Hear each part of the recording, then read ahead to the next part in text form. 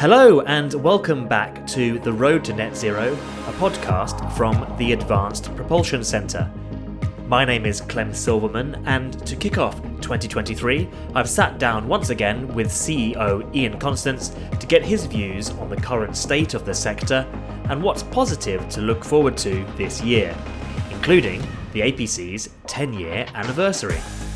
But first, we started with a question about the latest news that's dominating the industry.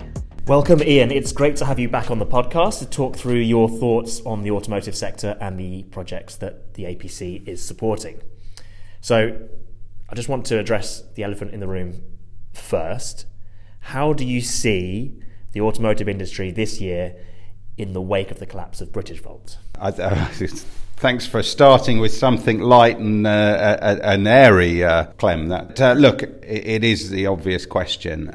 Now, look, I'm not going to pretend that it's not a great disappointment for us that British Volt hasn't made it. I think the first thing to say is that British Volt is in administration, and I hope something good comes out of that, because fundamentally, I think there was a great amount of value in British Volt. Of course I did. We were strong supporters of that approach.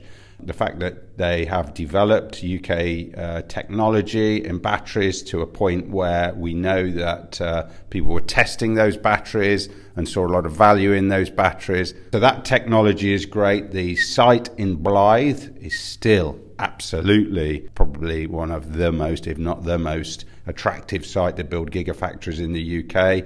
It's got abundant clean electricity supplies. It's got a good grid connection. It's got a deep water port to get things in and out. It's got a lot of people around who can come and work in that space. So it's got a lot going for it. And so whilst it is a blow, it's certainly not the end. And I think it's important to recognise as well that we do have a gigafactory being built in Sunderland, which is great, and there are other potential gigafactory investors looking to invest in the UK. We look forward to those coming forward. So we are down. This is not without its consequences, but we are most certainly not out at this point. Okay, fantastic. So it sounds like there is a note of optimism in your voice there at the end. We're looking forward to this year. Are there any examples of how the automotive industry has a positive outlook, and what could we expect from 2023?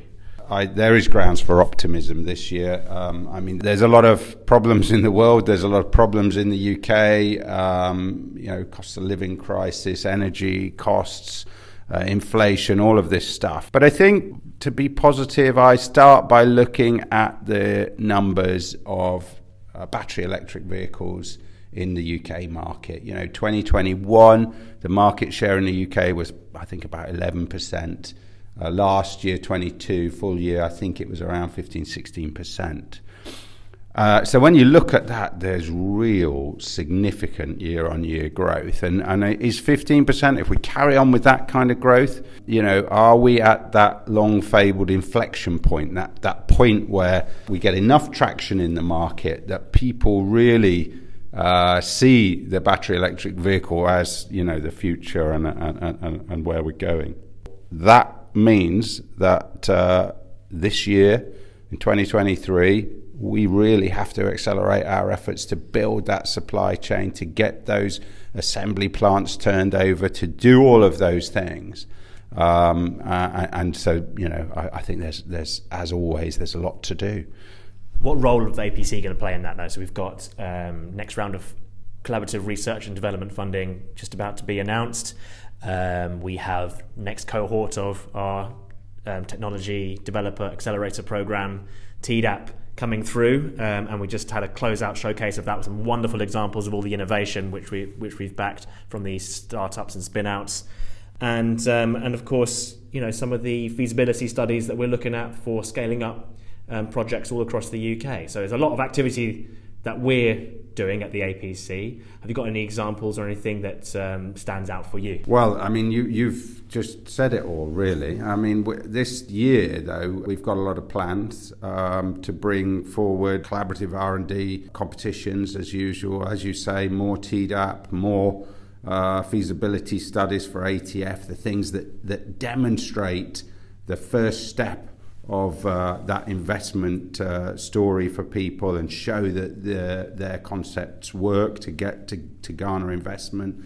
We want to do more things like ARMD, the Advanced Route to Market Demonstrator, again, that demonstrates to either customers or shareholders or boards overseas or whatever that there's that capability here to push a product forward.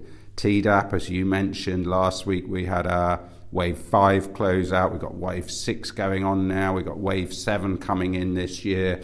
And that is so exciting. It's always wonderful to see these entrepreneurs, these technical entrepreneurs bringing their technology forward and growing in their stature, their capability, their understanding, their ability to get their ideas and their concepts to market. Always really exciting. So we'll be doing more of that. The Automotive Transformation Fund remains a marquee bit of what we do in terms of developing that future supply chain and that investment in that future supply chain, and we'll look to continue that good work as well. And it is a big year for the APC as well. We turned 10 years old. So just talk me through a little bit of background for APC, what it's achieved, and then what we can expect this year in terms of maybe throwing a knees up or a party or something like that.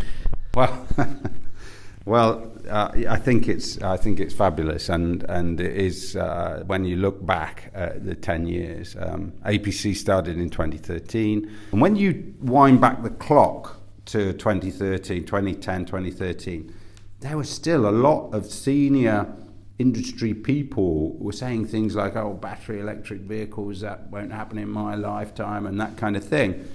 When you look at it now, and I've just talked about that inflection point that we're at, and that sort of general view that battery electric vehicles for cars and vans in particular are the future, you look at how far we've come.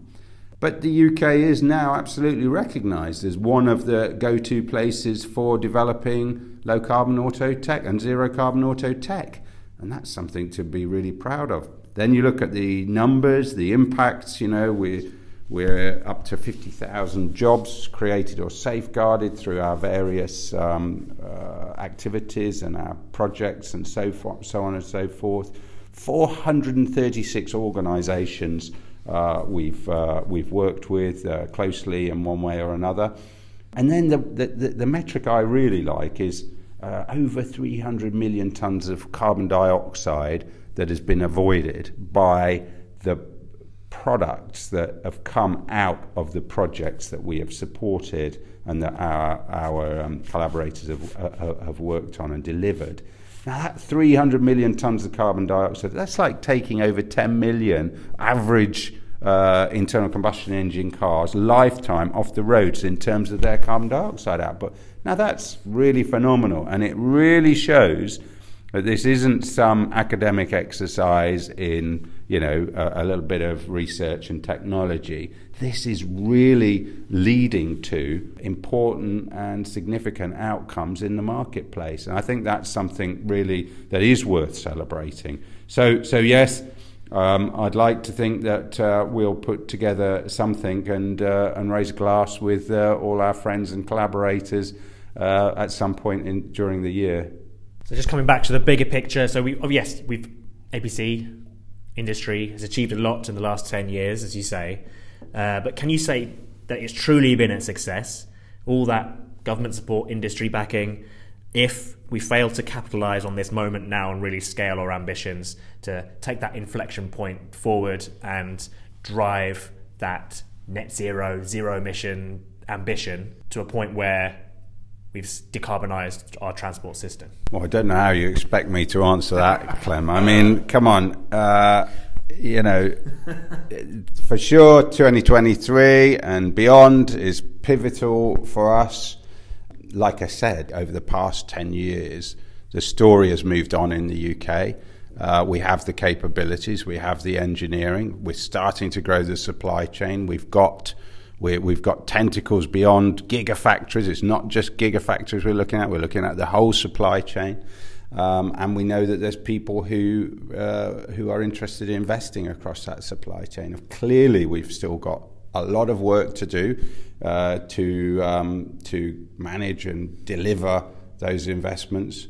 Going back to your first question about British Volt, it was never about one big investment. It's about lots of investors. And whilst we're really pleased with what's been achieved over the last 10 years, we've still got a lot of work to do, and working with the whole community to deliver those outcomes. Nice positive note to end on there. I'm sure we'll hear from you later on in the year, but for now, thank you very much, Ian, and we'll look forward to raising that glass with you. Thank you.